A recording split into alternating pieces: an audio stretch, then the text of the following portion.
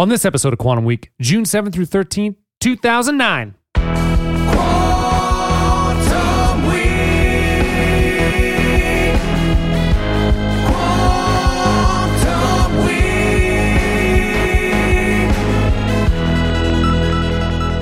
Welcome to Quantum Week. I'm Matt. I'm Chris. Quantum Week is a show in which Chris and I leap into a random week of a random year, and we talk about movies and music and headlines and anything that's happening during that time period to make it unique. And today, we're continuing through June 7th through 13th, 2009, with the taking of Pelham 123 and Blame It. Yeah, instantly. So we just covered Up. We just covered what was the movie we just did before that? Oh, The Hangover. The Hangover, right? And the next week we got Borat. We've got The Departed. Prestige. The Prestige. And then right in the middle of all that is this trashy movie. this boring. This is a piece of nothing shit movie. movie. It's just it exists. And then you ask why? Why does it exist? It And I shouldn't don't exist. really know why. Besides the fact that both the writer and the director, Tony Scott, are kind of hit or miss. That's sort of my takeaway. It's like sometimes they do good stuff and sometimes they don't do good stuff. That's pretty fair. I think that's a pretty good. I mean, it's true about most people, but Tony Scott is really up and He's down. sort of really up and down. I think Roger Ebert said it best about this movie. There's not much wrong with Tony Scott's The Taking of Pelham 123, except there's not really much right about it either. Yeah, that's exactly. And my bone of contention is like, just why does it exist? There's really no reason for this movie to exist in the world. It's the third version of this. There's been it's a two TV others movie. before. I never count TV movies. There's two. Oh, I didn't know that was a TV. Yeah, there's really only one version of this. Okay. The 74 version. But why? Not just why remake this, but like, why does this even why is this here? Like, what are we doing? And I don't really know. I mean, it doesn't really. It just kind of exists. It didn't really make any money. No. It cost a lot to make. Yeah, that's the thing. It was $100 million, and they had to be to make a $100 million movie. You'd think that someone would be excited about it. Someone would have been like, "Oh my god, we got to do this film." But I can't imagine anybody being excited about this. And even like Denzel's like sleepwalking through He it. is. Yep. I think this is one of his worst performances I've ever seen. Another example of like Denzel doing a part that is so far beneath him. It really is. There's no reason for him to be in this role. Yeah. Now, did you see? I think it's Unstoppable. That's the next movie Tony Scott did. Right. So Tony does 2 Train films in a row with Denzel Denzel. Washington. I think I saw it. It's with Chris Pine. Yeah, but exactly. I don't remember it. Yeah, I just saw it actually a few months ago. Oh, you did? And it's another. It's not a good. It's not like a great movie. Okay. Okay. But it's so much more interesting and so much better than this. Was more happen. So basically, all the action in this film is happening in 2 rooms. It's like the train dispatch room and then the stopped train. And that's kind of true about Unstoppable as well. Oh, is it? It's very similar in like Weird. Like that part. The only difference is Unstoppable, I think, has a better premise. So what's the premise of this one? We want to give you a synopsis first. Yeah. So Ryder, played by Travolta, is a former fund manager. He's turned thug. He hijacks a train and passengers in order to spook the markets, which he shorted so that he could make a bunch of money. And Garber, who's played by Denzel Washington, is the train dispatcher that Ryder ends up talking to. Yeah, so the Unstoppable is a train that's just on the run that no one can stop. It's a freight train that's just that's going. The brakes are out. Right, and it's going as fast as possible, and it's just and it has all of this like really explosive material in it. Kind of like Speed. Exactly. Yeah. Right, and the whole premise is just stop the train. Right. But it's kind of fun seeing this train like fly through these towns. Yeah. And it's shot pretty interesting. And it's just, but this movie is like just boring. It's like it's just there's just not much to it. I mean, I like seeing New York. I love seeing the subway. So when this movie came out in 2009, those were the newest subway cars. So even when I lived in New York from 12 to 16. So even if from 12 to 16, I happen to get on one of those subways that look like that, I was like, oh, a new train. Like, you were really happy to get I it. see. Yeah. So like, it was so funny seeing like every train be like what I call at the time, like a new train. It's like, oh, they all got a new, what lucky drivers they were. That new train still looks decades behind what San Francisco and the Bay Area have. Oh, And the that's- BART looks so much better State than of the art at the time. Jesus. Yeah. And there's just nothing to it. I hate the way it's shot too, by the way. It's Me all too. jagged and choppy. Even like, or blurry filming or, like a lot of stop time. Even the sound editing was so fucking annoying where you'd go from this, there'd be like a melody, some sort of, music playing, and then it would stop abruptly to like harsh sounds of like trains and things to the melody, like back and forth, back and forth. It was just so Not even uncomfortable, just like annoying. It's just annoying. Annoying. It's really jarring. It takes you out of the movie. Unstoppable has a lot of that stuff too. So Tony Scott did 2 movies I want to mention. He did True Romance. Yep. Which is phenomenal. It's a great That's a movie. great film. It's really good. I know Yeah. I say phenomenal on the show, but this True Romance truly is phenomenal. Yeah. And then he does Domino a few years later, which is terrible. I don't know that film. It's with Keira Knightley, Yeah. and it's really bad. Okay. And yeah, but I that's believe. when he started doing a lot of these things. It's like jagged, like Oh, that became his style? yeah.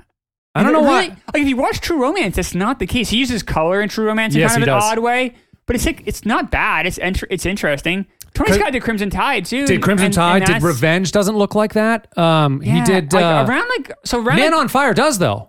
yeah, it's around the turn of the Is- century. That's after Domino. Right. He started doing these shitty. I don't like it. It's not. I don't like it. Man on Fire, I like a lot better than this film. I think that one's way more interesting, because you got the relationship between Denzel trying to find, this little girl who's been kidnapped. Right. Isn't that's the premise, right? That's her. That's her. She gets kidnapped. I haven't seen he goes it in after its her. entirety. I've It's only good. seen like chunks of it. Oh, then you must not have liked it then. But I liked no, that. it wasn't actually. It was. I caught it like an HP. Like Yeah, I see. it wasn't. I wasn't against the movie. I really just never sat down and gave it a fair shake. Right. I think it's really good. No, it's well reviewed. It's considered to be a good movie. Yeah. This is not. This is forgotten No, about. no, and no, it shouldn't be remembered at all. It's pretty flat. The other thing is, so in the last show, I think we mentioned, did we talk about Denzel in the last one or a couple ago? Pelican Brief. Pelican Brief. He was in, and Tony Scott directed Deja Vu. That was the movie that I forgot about, where he's like seeing the future. Okay. That's the one. There's like some sort of mask. Some rough movies in here. See the future. So this has a interesting performance by John Travolta, I guess. I think he's terrible in this film, but I don't really like Travolta at all. I don't think he's not good, believable. right? He's not believable. He's not a good actor. So can you imagine that this character was once a fund manager? No. Can you see him as a fund No. manager on Wall Street? And can you see him as a killer? As a killer, maybe Not really. Not I more so than a fund manager. He's a thug now, though. He's got that neck tattoo. Yeah. He's a fund manager. He's a He was fund dating bringing models to Iceland. Not only that, but he seems to have like one he plays angry Yes. just the entire, but he can't shift off of that like believably. And he doesn't do anger very well. The way he says "motherfucker" is so stupid. Very odd. It just sounds so. This is the square. last. So he was in. So the last decade. If you look through his filmography, I'm not going to bore you details, but it's all movies you've never heard of. He did in 2016. He was in the O.J. Simpson That's right. on FX. Was it the People versus or something? and he was Robert I Shapiro. haven't seen that. And he's interesting. He helped produce it, and he got an Emmy out of it. Yeah.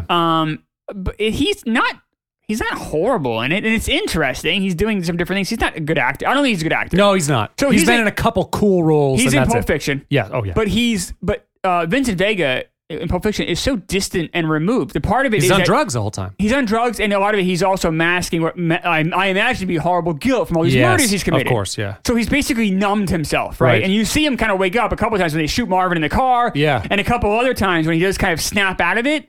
Maybe when he sees Uma Thurman, he realizes he kind of wants to fuck Uma Thurman's character. Yep. So a couple of times, but other than that, he just kind of is like zoned out. Yeah. And Travolta does that really well. He did in Welcome Back, Kotter. Yeah. He can kind of do that. But beyond that, there's not a lot there. And he's No. not a good actor. Nope, he's not. And he's, it's funny. He reminds me a lot of like Patrick Swayze. You think so? A little bit. Because the big difference is Travolta was good looking as a 20-something, but quickly that faded. So what I don't understand is he's not a good actor. He's not a good looking guy anymore. How does he get roles? Well, he's a bigger name, I get. It was Swayze. What? I mean, well, he kept getting. Well, he also had this bizarre career where he kept getting these comebacks. Remember, his career fell Yeah. off the map, and he does Look Who's Talking. Yep. Then his career falls off the map again. He gets Pulp Fiction, Right. and that gives him quite a boost. And then it kind of falls off. So he keeps having these like revivals. He does Look Who's Talking? Yeah, Who's he in Look Who's Talking? He's not the baby. He's That's- the man. I can't remember. I must not. Yeah, that he's was the probably guy. 30 years Bruce ago, so. Willis is the baby. That's right, It's Bruce him and Willis. Kirstie Alley, right? Or the leads. Oh yeah, no, you're right. So you're he right. has those three movies, and but that was kind of. I remember when Luke was talking about. He's like, "Oh my God, Travolta's back," and then Pulp Fiction, Travolta's back, Right. And then I feel like every 10 that kind of has. You saw it a little bit this past year when that movie Gotti came out. Yeah. that was supposed to be. Oh my God, Travolta's back, but I guess it was a horrible movie. I haven't seen it. I guess it was like horrible, like won Razzies and stuff, and so that kind of ended the whole Travolta's back thing there, but. Yeah, he's not good. Like, he's not a good actor. And the script doesn't help him in any way. Like, I don't understand why he would feel like he was being railroaded. He was a fun manager, did some dirty things, went to jail. Right. Maybe because I guess it sounded like his sentence may have been bloated. Yeah, I guess, but still. The other thing is, like, so I don't really understand this part. So they make no secret this guy at one point worked for the stock market. Like, he's saying stock marketing kind of things right off the bat. Yeah. But I guess it's supposed to be a big reveal that he used to be a trader. Right. But it's not a surprise It's because not, he said stock marketing things the entire fucking time. He obviously works for the stock. He obviously was an investor. And you know that he's not doing this for $10 million. That wouldn't be enough to risk all this shit. Like, it doesn't make sense. You knew it had something to do with the market. Can you? Okay, so here's the issues with it. Yeah. One thing that doesn't make any sense. Just because you hold a subway hostage, the market wouldn't tank. It doesn't make any sense. I wouldn't think so either. I don't think it would tank like that. Why would it have any impact in the market? Because one guy is holding 17 people hostage? It doesn't make any sense. It doesn't make sense. I guess, well, they wanted the terrorist story out, but that didn't even... But people were quick to poo-poo that, so I don't think the public believed it. So if you're going to do that, just go in like hoods and dress like Bin Laden. Right.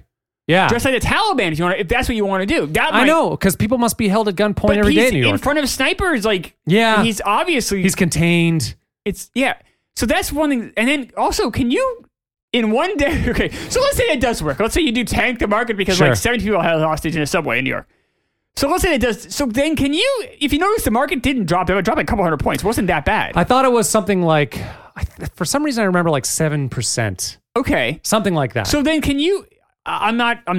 No, can you turn 2 million into 300 million? million? 150 times? No, not likely. It doesn't make any sense. Not likely. I mean, you could like 100% return or 500% return. But that turns maybe. 2 into 4. The 10 million you just got would have been a lot more valuable. Right. Yeah, you're right. That doesn't make a lot of sense. No, I'm like 300 million. I'm like, holy shit. Yeah, it didn't. That sounds insane. But the other thing too is, why would you care about the 10 million? So they're trying to get away, right. And the reason why they didn't is because they were too fucking slow. Right. But why would you care? Like, drop the $10 million and get the fuck out of there. Give it to your guys and just like run off. Yeah, those guys got caught real fast too. That was so stupid. And then they had to stand off. You don't know if they put tracking elements in the bag. Right. The money itself is huge. It's worthless to you. Right. You have 300 million. Right. That's nothing. Number one. Number two. Okay. You knew that Denzel Washington is going to shoot fucking Ryder. Well, the cops take so long to get there. I know. So the cops are. In case you haven't seen the movie, at the end of the movie, they're on the Manhattan Bridge. The cops are coming like from far away to intercept this confrontation between Denzel Washington and John Travolta. It's Which wasn't intense at all. It was like, this is... It was like Denzel Washington's he's like on antidepressants. Oh, please stop. He fell asleep during the scene almost. Don't move. And Travolta's like, I don't know, whatever, kill me. I was like, can we get our check for this? and Denzel's like, hurry up, policeman. And yeah. And they keep cutting back to the policeman, and the policeman they're like further and further away. Back, right? Or a sniper can't take him out from the Huey. I mean, come on. But the real problem I had is if you are Travolta and you're willing to die in that moment, which is stupid. Like, I don't understand. That didn't make sense to me the entire way that he was prepared to die, saying all this God stuff. This was stupid. You get 300 million. What was the purpose of the 300 million if you just want to die? Right. So he's willing to die, and he's on this bridge. And Denzel's there. You know he's caught. He's got people coming from all sides. Why wouldn't you take the shot and jump in the water?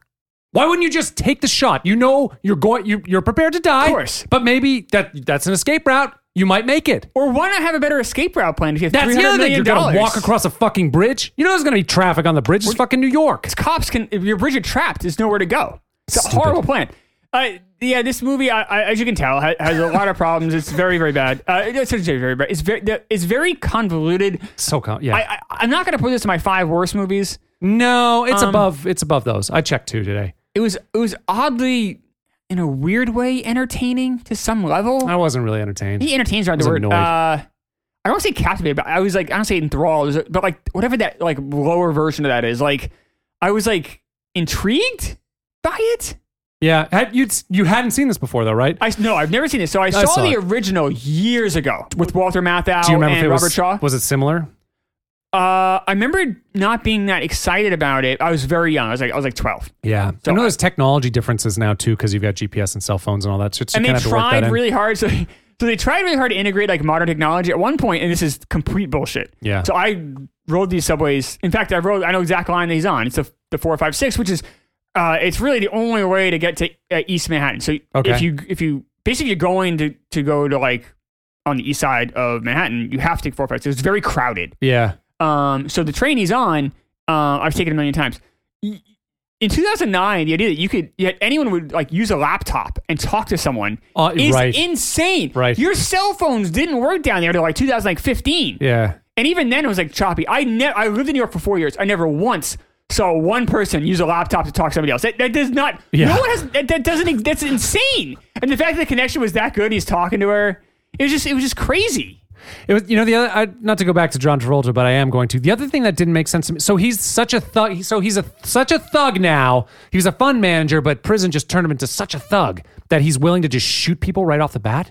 He kills the fucking Why kill anybody? What exactly? They're hostages. Oh, boom! Like just so they know you're serious. I guess you have hostages. I guess you're they're trying to serious. show like how crazy this guy is. Yeah, but then none of it. Who gives a fuck about this guy? Like there's no reason if we're gonna just sum it up that he's just crazy. So the another like twist in this movie is that Denzel Washington had taken a bribe. Yeah, but they like. Oh, I hate how they explain that away too. I took a bribe, but it was after I'd Right. already made the recommendation, Right. or I was going to anyway. It was But like he's this is such right. a couched, stupid thing. Really dumb. So here's my question to you: is this Yeah. movie more interesting if Denzel Washington is in on this? Oh yeah, way more Right? interesting. Yeah, I would be because you'd be shocked. But wouldn't that be cooler if it's It'd be like really yeah, cool. like the last half hour is like Holy him and Travolta fuck. like getting away. Yeah. And Holy like, fuck! And yeah. he was mild mannered the whole time, Right. and then but you ends see, up because of that bribe, he was demoted and he was pissed off. And he Yeah. actually teamed up because remember he knew the Louis Guzman character. That's right. So what if it was all a fucking thing and they were all in on it? Wouldn't that have been way more Way fun? way better. That's a great idea. Yeah, Fucking where were you? I know. I'll tell you where you weren't with Brian Hegland. So yeah, let's talk Hangover a little bit because he's had an interesting career. He's kind of Tony Scott. Actually, I think his ups are a lot higher than. well, he won an Oscar. Right, but For LA Confidential. Exactly. I'm just thinking this True Romance is pretty far up there.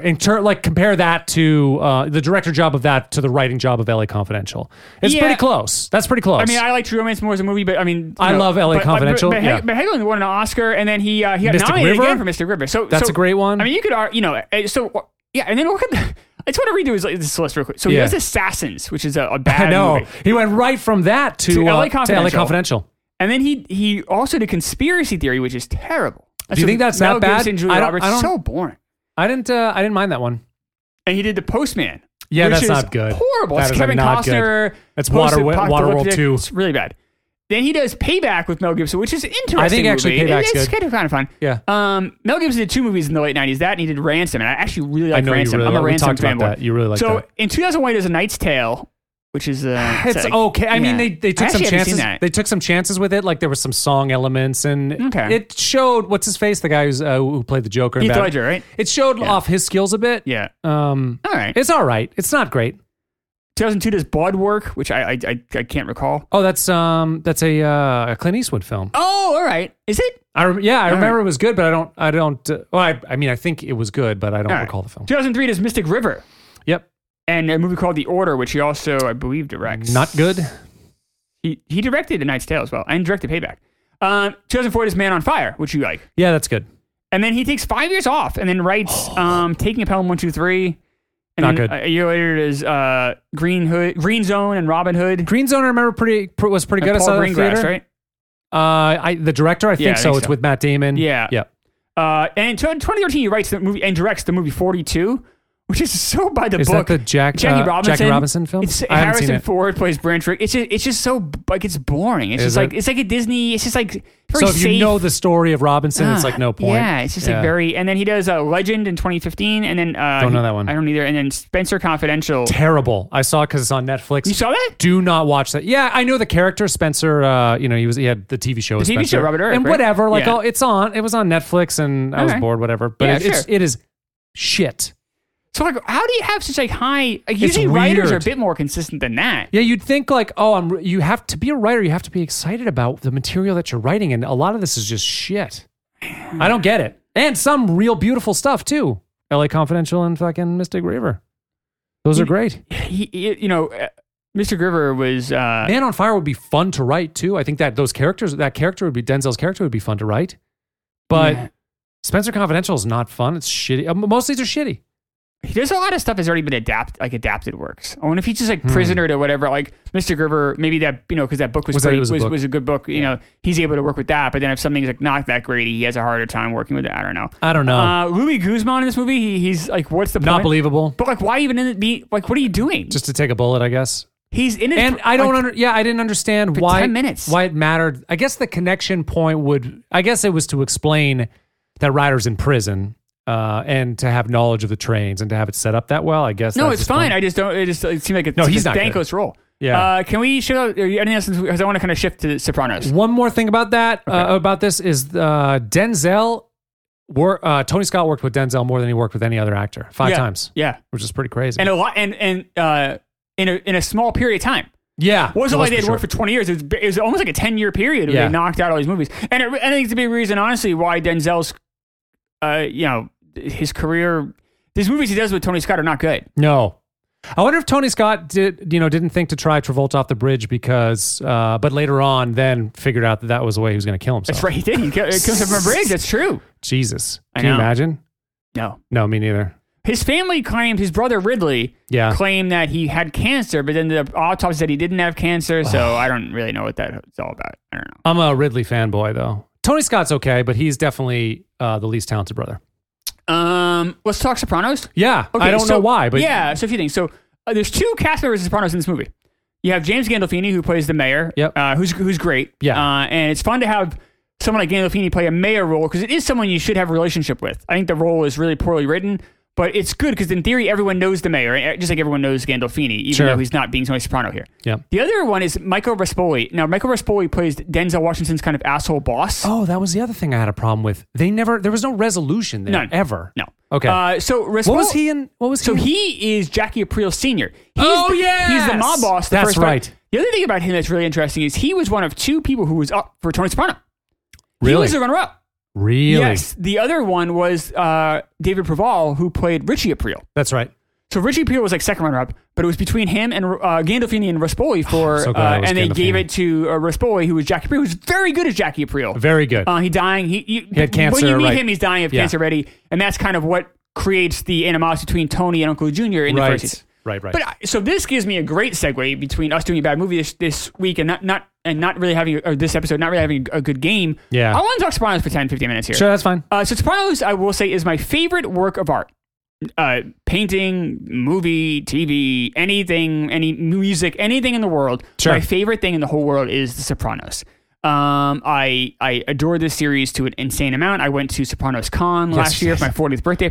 I love all things Sopranos. I think it's the greatest thing ever. Yeah. What's your relationship with Sopranos? I watched it for the first time based on your recommendation earlier this year. Oh yeah, okay, that's right. Yeah, and I just blitzkrieged right through the first 5 seasons, okay. or for all 5 seasons. I will probably There's more than 5 seasons. 7 seasons, right? Yeah, the last 6 and 7 is the same. I don't know. Right? Why I'm yeah. 5. There's it's complicated how they split it up, but yes, there's. But I wouldn't have seen that time because there was a break between 6 and 7 in real time. So a couple long breaks between 4 and 5. Yeah, and, so I never experienced that. Right, but I really liked it. I wouldn't say it's my favorite thing ever, but I am going to watch it again because I think there's a lot of subtleties in in it that you wouldn't catch the first time through. But now that I know the story and everything, I also I think I told you this. I made the mistake. Just the way that it shows up in Amazon, I started watching the last season first, and it was like, is this all a dream situation? Because at that point he's in like a coma. Yes, yeah, you watched, yeah. Or was it 6? Basically, like 6A. He's been shot. Yes. Yeah. So right, so I'm like, is this whole series a fucking dream? Like he's in a coma. I don't get what's happening. But then I rated the ship, and I thought it was great. It's just I wouldn't say it's my favorite thing ever, but I'm gonna watch it again sometime. Yeah, it's just so wonderful. The characters, the writing, David Chase genius. If you're a big Sopranos fan, you haven't read it yet, I would recommend reading the Sopranos Sessions. It's a book. I recommend you grabbing this if you do a rewatch. It's written by Alan Sepinwall and Matt Zoller-Zeist. And the first half of the book is each episode gets a recap. And there's spoiler-free recaps, so if you've never seen the show, you can kind of start and you can read each as you go, which is kind of fun. And then the second half of the book is a series of interviews they did with David Chase. Oh, really? And they talk about each season.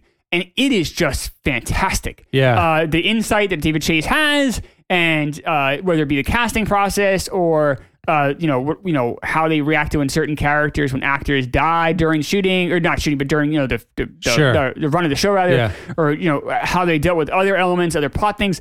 It's really great. You see Sopranos even throughout. So Terrence Winter was a writer. He went on to do Boardwalk Empire. Yeah, which I haven't seen. Have you seen that? Yeah, it's good. Is it good? It's good. I should check it out. Steve Buscemi. It's good. And Mad Men was. I love Mad Men. I'm flaking on the showrunner there. Oh my god, I'm gonna hate myself later. He was a Sopranos writer for the last 3 seasons. Yeah. He went on to do Mad Men. Sopranos was the first show to so there's a episode of Sopranos. It's called, if you're familiar with Sopranos, it's called College. Tony's taking Meadow to his daughter to look at different colleges in Maine. And trying to take someone out at the same time. What happened was on this trip, he realizes a former snitch is hiding out in Maine. Yeah. And he's like, holy fuck, I got this guy. This guy put a lot of my friends in jail. I got this guy. Yeah. So he kind of spends the second half of the episode trying to hunt down this snitch while also trying to be a good dad to his daughter. Which is failing miserably at. Yes. In fact, in both scenarios, he's having a hard time. He's having a real hard time. It's really hard time juggling it. Eventually, he does find the snitch and he kills him in cold blood, really. Yeah. Does he strangle him? He does. Yeah. And there was a lot of pushback made. HBO was well, you can't have your main character kill someone in cold blood like this. Like, you're going to have real blowback. And David Chase is like, well, if we don't have a mob boss kill a guy in cold blood, we're going to lose the audience anyway. Yeah, no one's going to believe him. And it was kind of a tipping point for HBO. It was also kind of a tipping point in a lot of ways, I feel, for like modern media and what we consider to be entertainment now, between Breaking Bad and The Shield. Think about all these shows that came after that had these anti-hero characters, even Don Draper to some extent. Yeah. We have to have these guys do evil things if we're going to have them be evil, or else it doesn't count. Because you think about, like, the season Sopranos came out, I believe it lost. It was 99, the first episode? 99 was the first year. It was along with West Wing. The year before, the show that won Best Drama in TV was The Practice on ABC. I think I saw that. This forgettable lawyer show where no one was really that bad. It was a typical 90s lawyer show. So to have that shift from that to like Sopranos, and even like, West Wing to some extent, but Sopranos, now you have people who are, if they're bad guys, they're going to do real bad things, and it really changed the game. Yeah. And that, just one element of how Sopranos, not counting the music and the way it's shot like a film. Yeah. The serialized nature of it, the fact that David Chase believed the audience wouldn't forget a small detail, and you could use that same detail. The Wire even does this. Yeah, exactly. They'll use something in the first season, and they'll have it pay off in season 5 because it treats the audience with respect. Yeah, I really love Sopranos. If you ever want to talk Sopranos, I love it. I'll talk theories and forever. I really enjoy it. And do you remember the two episodes back to back that I texted you on? It's something like the Pine. I don't know if it was the Pine Barrens. Pine Barrens, and the one before was the one where Tony ends up killing his mistress.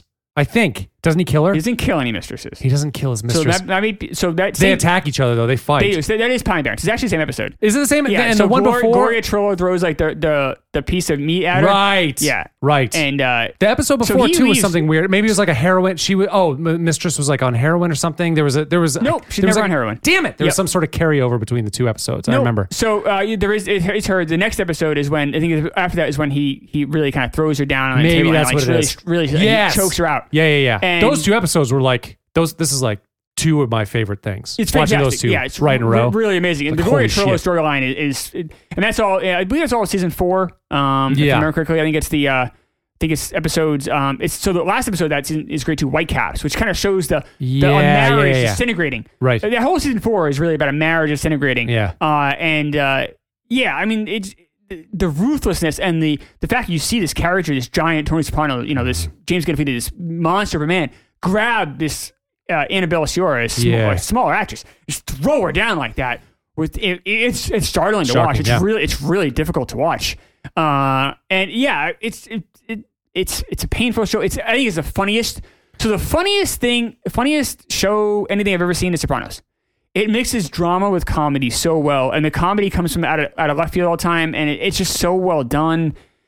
If you're a fan of Kirk Minahan show, I know a lot of our listeners are, like, you've heard all these great quotes. Like, sure. It's just all these characters are so rich and well defined and believable, but yet ridiculous at the same time. I love this show. I think the last season is my favorite. A lot of people, what's your favorite season? The very last. So I call it season 7 is my favorite season. It's 6B or whatever. Is my favorite season. Season 2 is also really good. Yeah. Season 1 is odd. So if you've never seen it, you start watching it. Season 1 is a little bit, I say cartoony, but a little bit lighter in tone than any of the other seasons. Stick with it. Get through season 2. If you're still on end of season 2, then it's not for you. But I can't imagine the show isn't for anybody. This is just so good. All right. But yeah, so I do love Sopranos. So since 99 came out, we do the show Quantum Week, or what are we doing this time? I've rewatched the show 5 times now. I've done like 5 rewatches of it. So at any point since 99, I was watching Sopranos on some level, either a year before or a year after. Like, I really love the show. It means a lot to me. And I love Sopranos. And I'm glad it's always fun in like this to see. Yeah. Anytime you see something shot in New York in the, between 99 and whatever, or even before that, to see some of these actors that I love in Sopranos, see them show up is always like a treat. Right. So it's fun to see too. And I saw the credits, like, oh shit, Raspo's in this too? I thought it was weird that Gandolfini was in this film.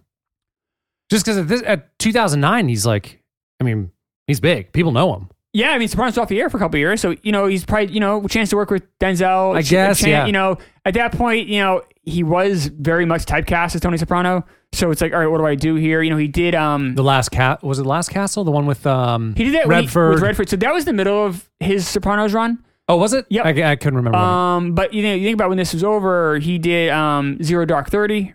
Oh, that's right. He played Leon Panetta. Yeah. He does this. He did a romantic comedy with Julia Drivers. I haven't seen it yet. I really want to see it. It looks really good. I've heard really good things about it. Yeah. He actually did David Chase's movie as well. David Chase did a movie about like a teenage like a boy is really into like rock music in the 60s, like a coming of age film, and he plays the boy's father. Do you remember what it's called? I forget what it's called. Yeah, it's fine. It has an odd name. It was a box office bomb. It didn't do well. But yeah, Gandalf. I think do you like him in this?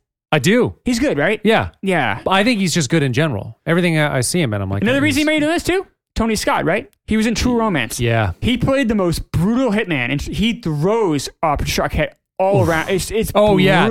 That's right. And he's a monster in it. And that's a big reason why he got Sopranos, was because David Chase knew he could play a monster if he had to. He was also in The Mexican with Brad Pitt and Julia Roberts. Yeah, exactly. That was during I believe that was during the run of Sopranos. Must have been. As well. I think near the end. Early 2000s or... Yeah, right? Something like that. Yeah. Early 2000s. Something. I remember he was a gay hitman, I think. That's right. Yeah. Yeah, and he played a hitman a lot. I think he's in Get Shorty, right? Isn't he a hitman? I think he is. The 90s, that's what he did. He kind of played this beefy. He's this beefy guy, and he kind of just played looks like that. Kind of played these kind of guys, right? But he has a lot of depth, and he really got to showcase that in The Sopranos. Yeah, but if you've never seen Sopranos, which I some people haven't, but you've seen True Romance, you've seen that monster, and you can see that he can turn evil on. But then on the next beat, he's such a great sociopath because he can be charming. You believe him as a mayor in a lot of ways, even though no mayor is ever like looks like him really. No, that would be weird. But he is charming, and the way he reacts to things, he does have kind of that.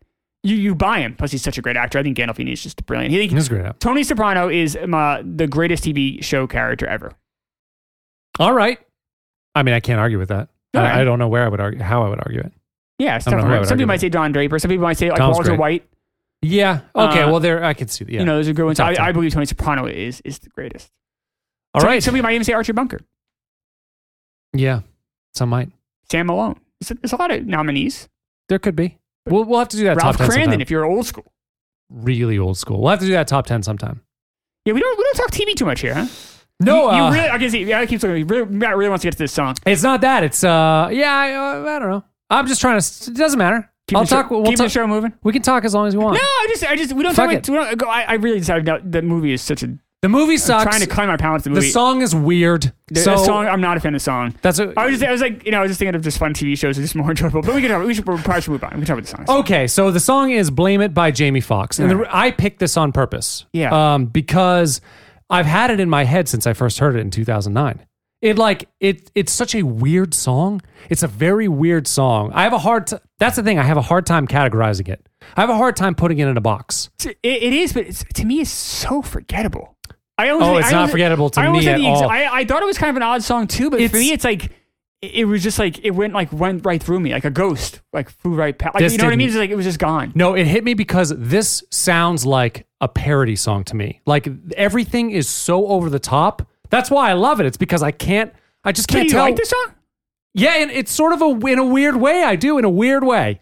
Did you watch the video? I did not. I remembered it. Oh my god, the video is ridiculous. All right. You've got slow rolling. You got all these A and B level stars. You got Ron Howard. Oh, I should have watched this. Slow driving. All right. You got Lawrence Fishburne. You've got you got Quincy Jones. I missed out. You've got All right. all these people like slow riding up to a club, and they're all serious. And just to watch like balding Ron Howard, yeah. serious like. Gangster traveling to a club, and then they all get in, and the club is like all red, and everybody's just dancing, and it's all kind of slow. It's like everybody's in molasses. It's so weird to like see all these people interacting with each other in this gangster way. And you see, even like Ron Howard looks at the camera sometime, and he almost like gives a knowing little glance, like he's this big player, and you're like, this is a fucking parody. The whole thing is a parody. They're fucking making. This is fucking making fun of shit. That's what and maybe not, if they're serious, like I can't imagine how anybody would be serious making that video. And I feel the same way. I feel the same way about the song. The song, yeah. Because everything is so over the top. Okay. And the effects are over the top. It's choppy in so many ways. Like they make these left turns. I mean, sometimes it's just so strange. No emotional impact to me. Like I listened to it a few times, and it was like. I almost like it was like kind of like you ever read a book, right? And like you're reading a page and you kind of like glaze over it. Oh, I got to reread that again. Yes. Yeah. Like because maybe you're half sleeping or something, or you're thinking about something else. You just kind of like right. You kind of zone out. Yeah. Like the book's just not that exciting. You just kind of like, I got to reread that page, or else I'm gonna. That's how I felt listening to the song. I kept like zoning out. I was like, oh, this is like, it just like, it had no. It just didn't resonate with me at all. The drum beat is so weird. Everything is so weird about this song. Even the song, like the blame it on the it's like so choppy how they do it. It's so weird. I'd want to play a little bit of it too because the beginning, actually the first 30 seconds kind of summarizes the song for me. Okay.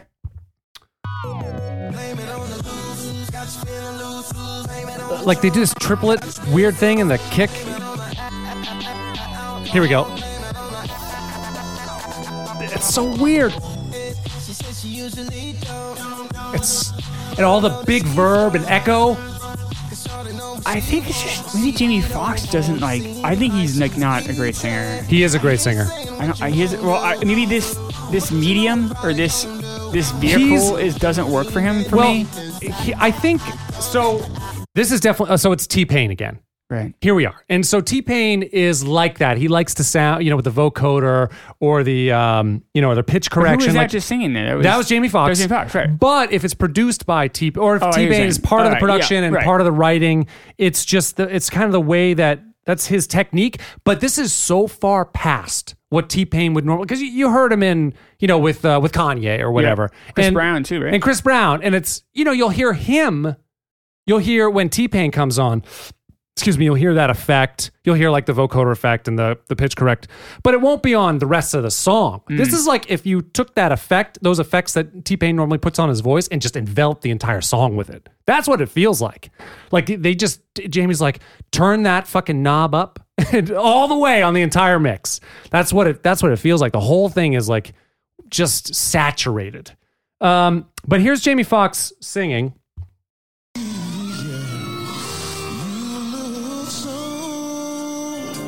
A country song. He loves country. Okay. Live. Yeah.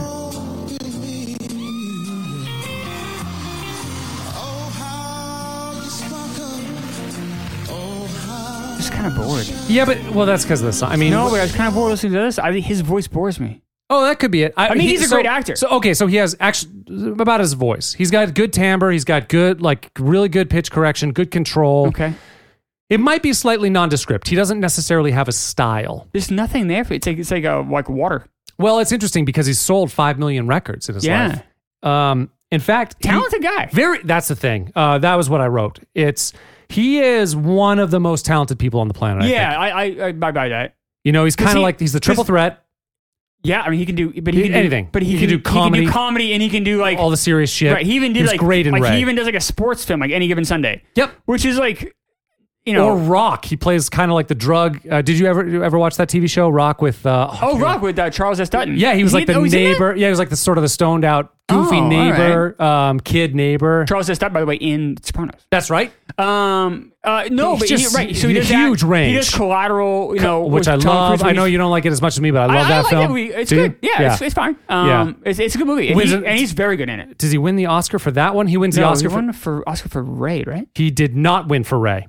He won. Hold on, I do have it here. Oh my God! I do have it Did he here. win an Oscar? Yeah, he's won an Oscar. Let's see. I'm gonna find it. Jamie Foxx's filmography. It you forget how many good movies he's in. He's been in a ton. He's also been in some bad stuff too, but He has. I think he does a better job No, you're picking right. parts than Denzel does. he was nominated. Yes, totally. He was nominated for Collateral, and he won for Ray. You're I was absolutely right. Hey, Do you know what though? He was nominated for both Collateral and Ray, in the same year, same year. Yeah, just like Sigourney, yeah, right? yeah. Just like Scarlett Johansson this year. Wait, did that happen for her this year? Yeah. Oh, I didn't know that. That's so rare to get like a Yeah. actor, actress, and supporting in the same year. That's so weird. He's also an elite company because he's one of 4 people to have a #1 album and an Oscar. Can you name one of the others? Wow, Barbara Streisand. Yep, that's one. You could probably get another, I would guess. One's a little bit out So there. it's a #1 #1 album and Oscar. So we've got Streisand, we got Fox. Yep. There's one big one. You'll kick yourself. Give me initials. F. S. I don't know. Frank Sinatra. Oh, And Bing Forgot he Crosby. won an Oscar. Bing Crosby, I would see like that one's a little hard one. I think maybe White Christmas and then his albums. But anyway, one of 4. So he's pretty. I think he's really an elite company in terms of his skill set. and that must be an Oscar for acting, right? Not an Oscar for like song. Right, that's right. Okay. Yeah, right. Yeah, because Streisand's won a few, I think. Well, other people. Streisand won one for acting though. Yeah, that's what I mean. Right. But like other people have won, like Lady Gaga's won an Oscar. Right. You know what I mean? For best song. But she's Oh, no, that's what I mean. For acting. actor or actress, right? Yeah, he's an elite talent. So, born Eric Marlon Bishop, changed his name to Jamie Foxx because he was doing stand up. That was like one of his first. He played piano since he was 5, so he's a musician first. And that's actually your critique of him. I think is apt and boils down to what he paid attention to. I know he loves music, obviously, but most of his career he's really dedicated to acting. So he's a phenomenal actor. He's a really great actor. And maybe if he paid that much, if he did that much time and effort with music, he might have done the same thing in music. The Bo He could've. Jackson argument. Right. If Bo Jackson had focused on one of the sports, he would have been even better. Oh. That's the argument, right? That's sick. Yeah. So he went to school for performance and for composition. So he really loved music, but the first thing that he did was stand up, and he changed his name to honor Red Fox, but also because he saw that women were getting easier entry into open mics. So Jamie Foxx is a more androgynous name, which I thought was kind of That's interesting. In Living Color, as we know, which doesn't on rewatch that doesn't hold. I remember laughing a lot when I watched it when I was a kid. But it is impressive that at one time he was one of the top sketch comedy guys in the country. Because even sketch and stand up are two different beasts. Totally different things. Because you're good at one doesn't mean you're good at the other. Right. And we talked about that in the last episode. Improv. Oh, improv. Yeah, sorry. But at this point, you almost like what Jamie Foxx can't do. Yeah. Kind of thing. I mean, why didn't he get? I know it was a good year from film, but why didn't he get nominated for Django? I don't know. It doesn't make sense. He's so good in that. He's really good in that. I mean, that film the screenplay won. It didn't win Best Picture. He was up against Christoph Waltz won for supporting. Right. But it was what the hell's his name?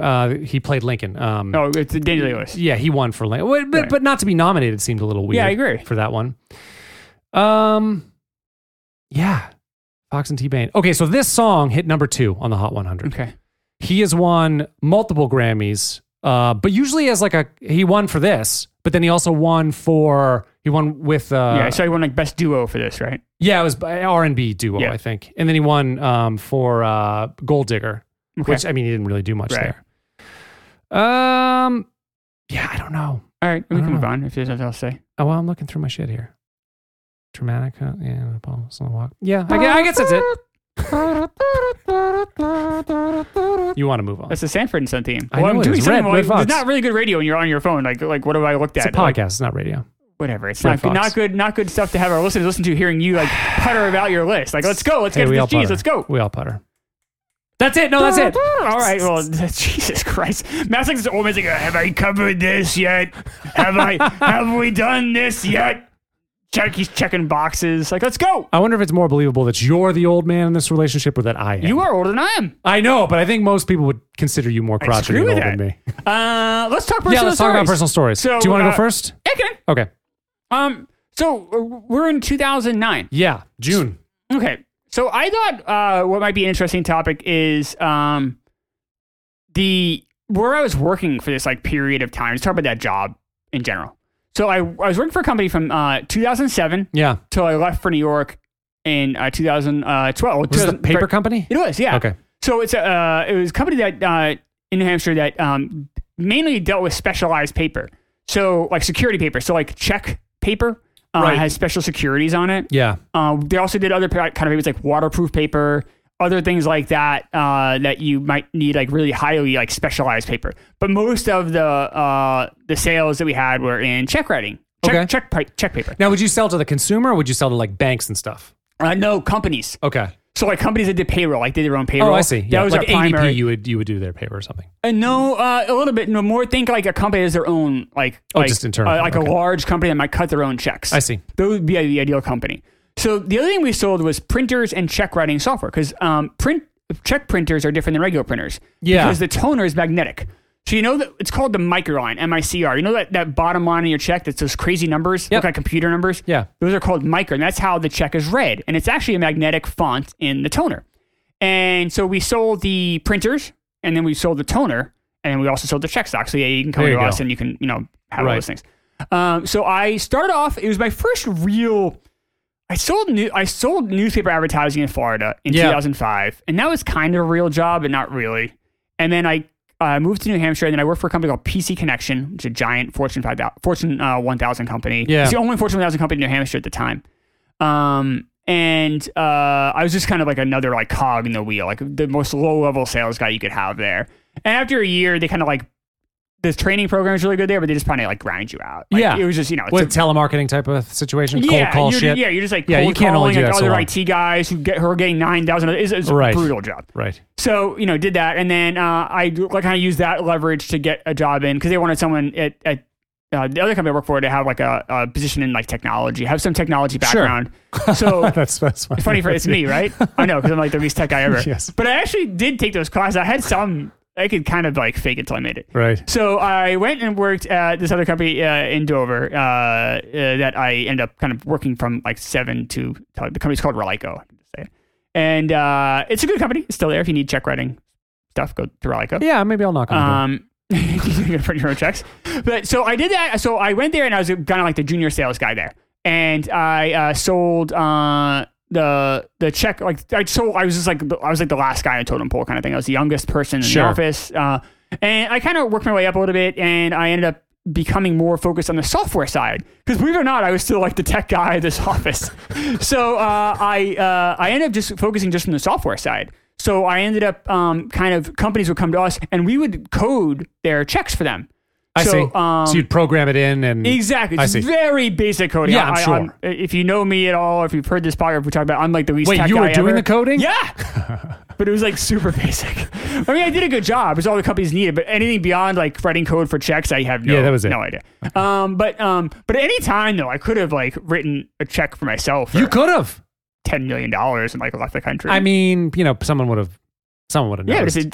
but obviously, You probably should have done like the Office Space thing and like 1 penny from every single one. right, round that penny out. I was thinking like, if you just want to do that, if the company was large enough and you did it, how long would it take before they realized it? And 10 million is a big chunk. or whatever. Say 3 million. How much to live in the over some foreign country, or whatever?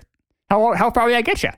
It's interesting. 3 thought. million would get you a long way, but they would notice quickly. I think if so, too. If it's $100 million company, that's 3% of their Right. annual sale. That would be a Right. big deal. How So long? I wonder how long it would take. It would take a very short amount of time. Because think it so, would too. it would have to be a $1 billion company who wouldn't notice, but then Right. you wouldn't be doing the checks for this company. Right. Right. They would have that internally. Right. Right. So I just never don't think did it. I never. This is what you daydreamed about though in your lunch Not break. really, but like it was kind of a joke around the office. Yeah. Like, if write myself a check. because I could write these like checks. Like it was You could do multiple smaller ones. I Yeah. think you could get away with it. But then it's no, not worth I it. don't steal. I always feel Yeah. it's like, you know what? Like I always think about like, rob a bank. Like, let's say you got No. away with it.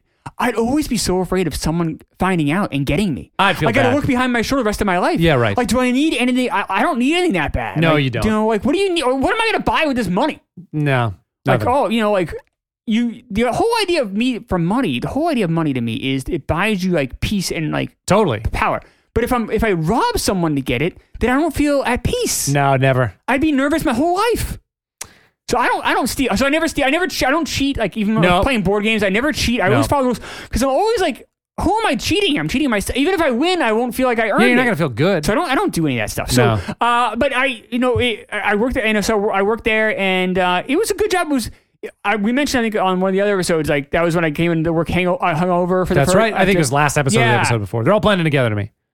And it was like, oh man, like I was such an idiot, And this is kind of where I learned to be like kind of professional. But you were 30 at this point. Well, when I started working, I was 27. Still, that's kind of old to. Well, I remember I'd worked in and out of like baseball. Yeah, you're right. Like So I it hadn't wasn't like a worked in real. office. Like I still went to work every day, but like by 27, I mean, I had worked in advertising. Yeah, I had yeah. worked at PC I see Connection it. for a year. But like, this is the first time I had like real like responsibility, and I like, we had like, we had the condo, and Right. I felt like I kind of like I had like I couldn't just like flake out and never go. Like I had like somewhat like real responsibilities where I had to kind of like get my. Plus, I kind of Yeah. wanted to get my shit together. Yeah. And I was like, all right, I kind of want to make this like a job for a while, like a career. This is the first like career kind of job I have. I don't know if it is late. Is that late?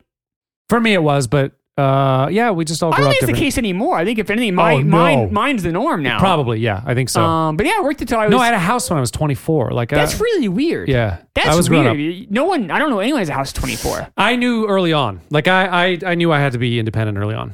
So I just I kind of like swung. figured. I was like, I'm just gonna enjoy this time, kind of figure it out, and I did, and I enjoyed my time there. I learned a lot as far as like I said, mostly how to be a professional. Yeah. And I had a really good mentor there that like not only taught me like how to like write this code or taught me how to like sell software and stuff like that, but also Yeah. kind of like taught me to like, oh, Chris, you can't. No, I remember I wanted to go and ask for a raise, and like what I wanted to ask for was like ridiculous, like 30% raise. And it's like okay. insane. Like you Oh, can't I see. you're like he's like, Chris, you definitely have earned a raise. But why don't you scale that back a little bit? And here's how you maybe ask for that raise. So just having someone that's to kind of, good, yeah. yeah. And he was like a really good guy Yeah. to kind of like help me. His name's Doug, and he kind of like helped me like smooth some of the rough edges off some of the things which I think every young person needs in the office. Totally needs, I yeah. always try to like pay that forward whenever I could in offices moving forward. Do you know where Doug is? Have you ever? He's do you still ever he's reach still right. He ended up leaving. He does he like does like Salesforce integration for like larger companies. Yeah. Do you because still we do you actually connect? adopted Salesforce at Relico, and Right. he ended up really like loving the product, and he was really good at teaching it. He was really good at integrating it. He's like, you know what, this is kind of really my passion is, and he ended up, and then when he did that, that's when I took over the software department. Oh, Because yeah. he was running it. I was like his apprentice, and then I did that until I left for New York. Once a student, now I'm the master. is what Right, he I said. was. Yeah. And that was a fun responsibility too. Because like, all right, now I am in charge. People of my own- rely on me. Right. I'm Right, the only and one that does it. It was a very small department. And But still. I had my own office. It was a windowless office, but Wow. I had my own office. That's cool. And I was like, all right, I'm finally getting some responsibility and some. So that's kind of like where I was this time. Actually, this time right now is right around when Doug like left, I think. So I was like, oh fuck, like I gotta really like, because when we said June, I'm like, oh, that summer I worked my ass off. Like I was doing, like 60-hour weeks. I'd go in, I would try to be like the first person in the office, try to be the last person. I remember going on the weekends, just trying to like, because I was like, I got dealt this huge level of responsibility, and I was like, all right, well, I'm gonna really make this work. This is the first time in my life I really put that shift in, like, all right, I'm not, instead of being like kind of like fuck around, be like, I'm gonna really like learn this and really devote myself. And I felt really like proud, like the job. I think I did a good job for them, and I left, with they gave me a really nice recommendation. I went to New York, and this was it. But at this moment in life, I think I might have just been working my ass off in my windowless office. Well done. Yeah, what were you doing? I think we all need that. We all need to like have a situation, have a wake up moment where we're like, all right, pedal to the fucking metal. I'm just gonna get down and go to get to business here. I think there's a time in all of us when professionally we kind of like shift. Yep. And you become like, stop being a kid or stop being like a young adult, and you become like an adult. Yeah. And like this time of like this Relico era was like when I made that shift. It was very clear to me is when I made that, because after that I was in New York City, and I was like, all right, well, I'm a professional now. But when I got to Relico, I was not. I was a fuck up. Yeah. Cool. Yeah. This is a weird time for me. So I'm halfway through my California stay. Okay. I'm living in Oakland in an Yep. apartment. It's actually a nice apartment that my buddy Andrew came out and lived with me in California for a while, but he did like tours, so he was on the road a lot, and he ended up actually not staying there at all and leaving eventually. But it was this pretty big apartment for downtown Oakland, like 1,200 square feet, super modern, like 4th floor, like nice view, and just a beautiful, really nice apartment. And I was making good money. I was running the ophthalmology practice. So I had just ended a relationship with my significant other. The reason why I went out to California in Right. the first place, the preceding fall. So it was like September of October of 2008 when that happened. So you've been single for like 9 months. No, this is Okay. the weird part. So like a month after, I get into another relationship really quick. Okay. I find this woman who, I shit you not, is like my doppelganger. She's exactly like me except for female. Okay. Same sense of humor, same neuroses, same likes, same type A, same mannerisms. It's like it was. I can't ever. You would never expect this to happen in your life, but it did. It was like fucking mirror in terms of actions, and she didn't look anything like me, but. We get along. She's just like me. Remember that Seinfeld with Jimmy? No, because I don't like Seinfeld. So, What? Are you serious? The yeah. exact same thing happens to Jerry, well, and he immediately learned it from me. and he gets like in a really serious relationship really fast there. That's what happened to me. Yes. Because all the things that you like about yourself or appreciate about yourself. This is the whole you see Seinfeld episode. in- How do you not like Seinfeld? This is yeah, it never hit for me. That's I dumb. never liked his stand up. Did Don't this like girl his you humor. like hate Seinfeld as well? Yeah, oh yeah, Of course. yeah. And like we liked the same thing. We would take walks around Lake Merritt. Oh, it was cool at first, Okay. but then probably this happened in the fucking Jerry episode. Maybe I dreamed this whole thing. It was this big surreal moment for me. This sounds exactly what happens. Well, this is what happens is you start to see all the negative parts of your personality reflect back Yes. at you, and it was bad. It got ugly. Like all these things that I don't like about myself, I'm seeing in this other person, and so we started to fight and argue, and it was so ugly because we would argue the same way with each other. Right. And I would get lost. Like I'm kind of an unfair arguer sometimes. I don't think I'm as We've bad seen this on this show, probably. here. I'm kidding. Not with you. I'm kidding. No, but I'm smart enough where I can I just I can kind of logic down the argument basically, but in a mean way. Look at the big boy pants on Matt. No, I don't find this as a good Okay. trait of mine at all. But we would both be doing that to each other, so we would just find these Yeah, circles, right, yes. and it would just go around and around, and we would just. At the end, it would just be so sad because we didn't know where we were anymore in the conversation, and so, basically, she moved in because my buddy Andrew wasn't staying anymore, and I needed someone to move in with me, and was Right. like, okay, and like a month in, and we're like, all right, well, she needed a place to stay, she moved in, and Yeah. like a few months later, I woke up just dreading life because I'm like, we've intertwined our shit, and nothing is working. It is so fucking ugly. Yep.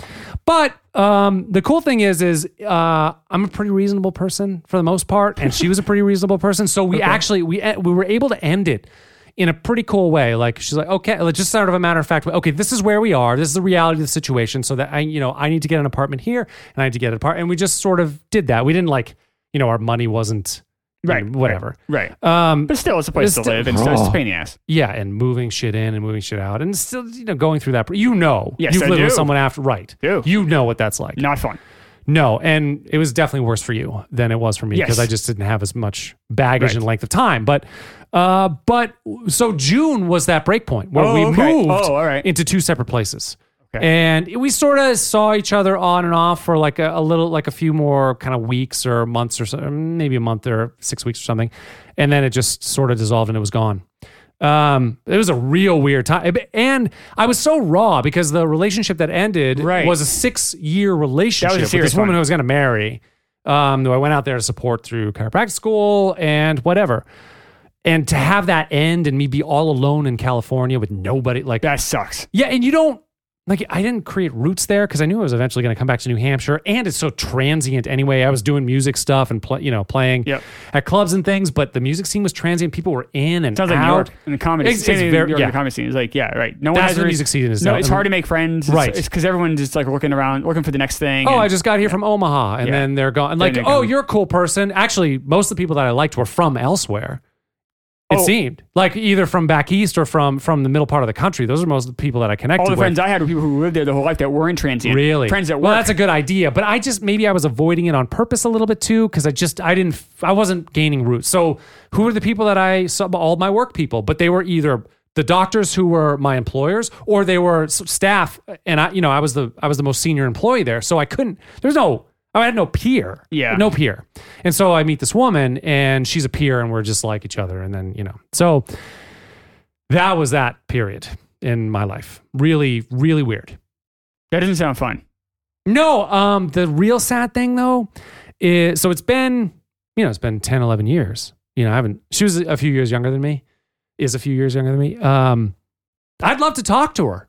Do you think she's doing a podcast now Fuck yeah. about like pop culture stuff too? I know where she is. She's in California. That's kind of an odd situation. She worked for a Cairo who I love. This guy was really cool.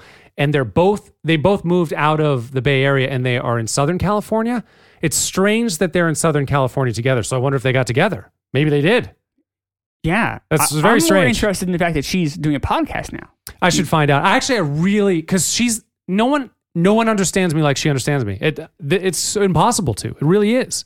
So I'd love to talk to her. Maybe she does parody songs for another podcast. She's not That's the one thing that's different. She's not a musician. Did she hit like Radiohead? Loves Radiohead. Yeah. Yeah. But she also liked Florence and the Machine. She thought I'd really dig that. I like Florence and the Machine a lot. Oh, they suck. Oof. My ex loved Florence and the Machine. Yeah, that seems about right. Oh no. She was the one that gave me the Hangover. She loved The Hangover. Oh. Yeah, and I was like kind of lukewarm on it. Yeah, so we really are reliving this time then for you. We are. I'd love to talk to her. I should reach out and just because. What are you gonna say though, right? It's I don't weird, know. Right? I was mean, like, we were always really good at dropping the bullshit. I wonder if she's right now thinking I should I hope talk she to is. Max. I would love to talk to her. She sent me an email a few months later, which was really negative. Oh no. Almost kind of like I overpromised, underdelivered, because it really was a very intense thing right on. Yeah. But it wasn't just me; it was both of us. But then, I think I was probably faster to that this isn't going to work Right. than she was, which is odd for me. Usually, I'm an overcommitter. You are too. Yeah, I am too. Yes. But that's not my nature. But I knew. In And- Seinfeld, they break up at the same time because they're both the same. So it's a mutual breakup. And no Yeah. one believes it's mutual. It's like, it was. We broke up at the same time. That was not how. We both sort of decided, but it was really I kind of started that process. I'm older, so maybe that maturity level was maybe a little bit of the difference there. But anyway, I'd love to talk to her. Call me. She doesn't have my number. She has my email. Do you think she listens to the show? Oh, no, I don't think so. I think because I was curious about her, so I know where she is. It's Right. easy, there's social media and shit. It's Yeah. not hard to find, but Yeah. so I bet she probably knows where I am. Yeah. She knew when I started dating Barbara, which hurt her. It wasn't that long after. It was just 3 or 4 months. See, once again, I go from 3 or 4 months after Barbara and I Yeah. met. So that hurt, even though we were apart, we weren't together. So she was not team Matt Yeah. then. Right. Which makes me sad because I don't like to be thought of as a bad person or doing bad things, but or disappoint. I don't want to disappoint her. I don't know. I don't ever want to hurt her. I understand her. So maybe someday. Wow. Yeah. That's it. All right. Well, we're back next week. We're back next week. We'll have. Oh, we're back on. It's so good. We're back on Monday. Yeah. So with. It's going to be a supersized episode because we're going to talk Departed. The Departed's the first one, right? That's the first Departed one. on Monday. I there's so many layers and Yeah, things. there- Whether it be Scorsese, Yeah. DiCaprio, Nicholson, Damon. There's so many ways to go with this. I haven't looked at the songs yet. I don't know. I put him in the Slack, but I can't I remember. haven't looked at it yet. And then we have we have Departed, and then Wednesday Prestige, and then Friday is Borat. Yeah, we're back on Monday with Departed, and just I'm our first Scorsese movie. It's our first, that's really good. It's our first DiCaprio, right? Yes. It's our first Yep. Damon, I think. It's our first Nicholson. I think you're right on all accounts. That's crazy. I know. Yeah. We're finally hitting some of these touchdowns. We still haven't hit a Tarantino, but That'll happen. hopefully. But That's I am totally excited to gonna finally get a Scorsese. I've been dying. Yeah, me too. So that'll be fun. see you on Monday. First Nolan.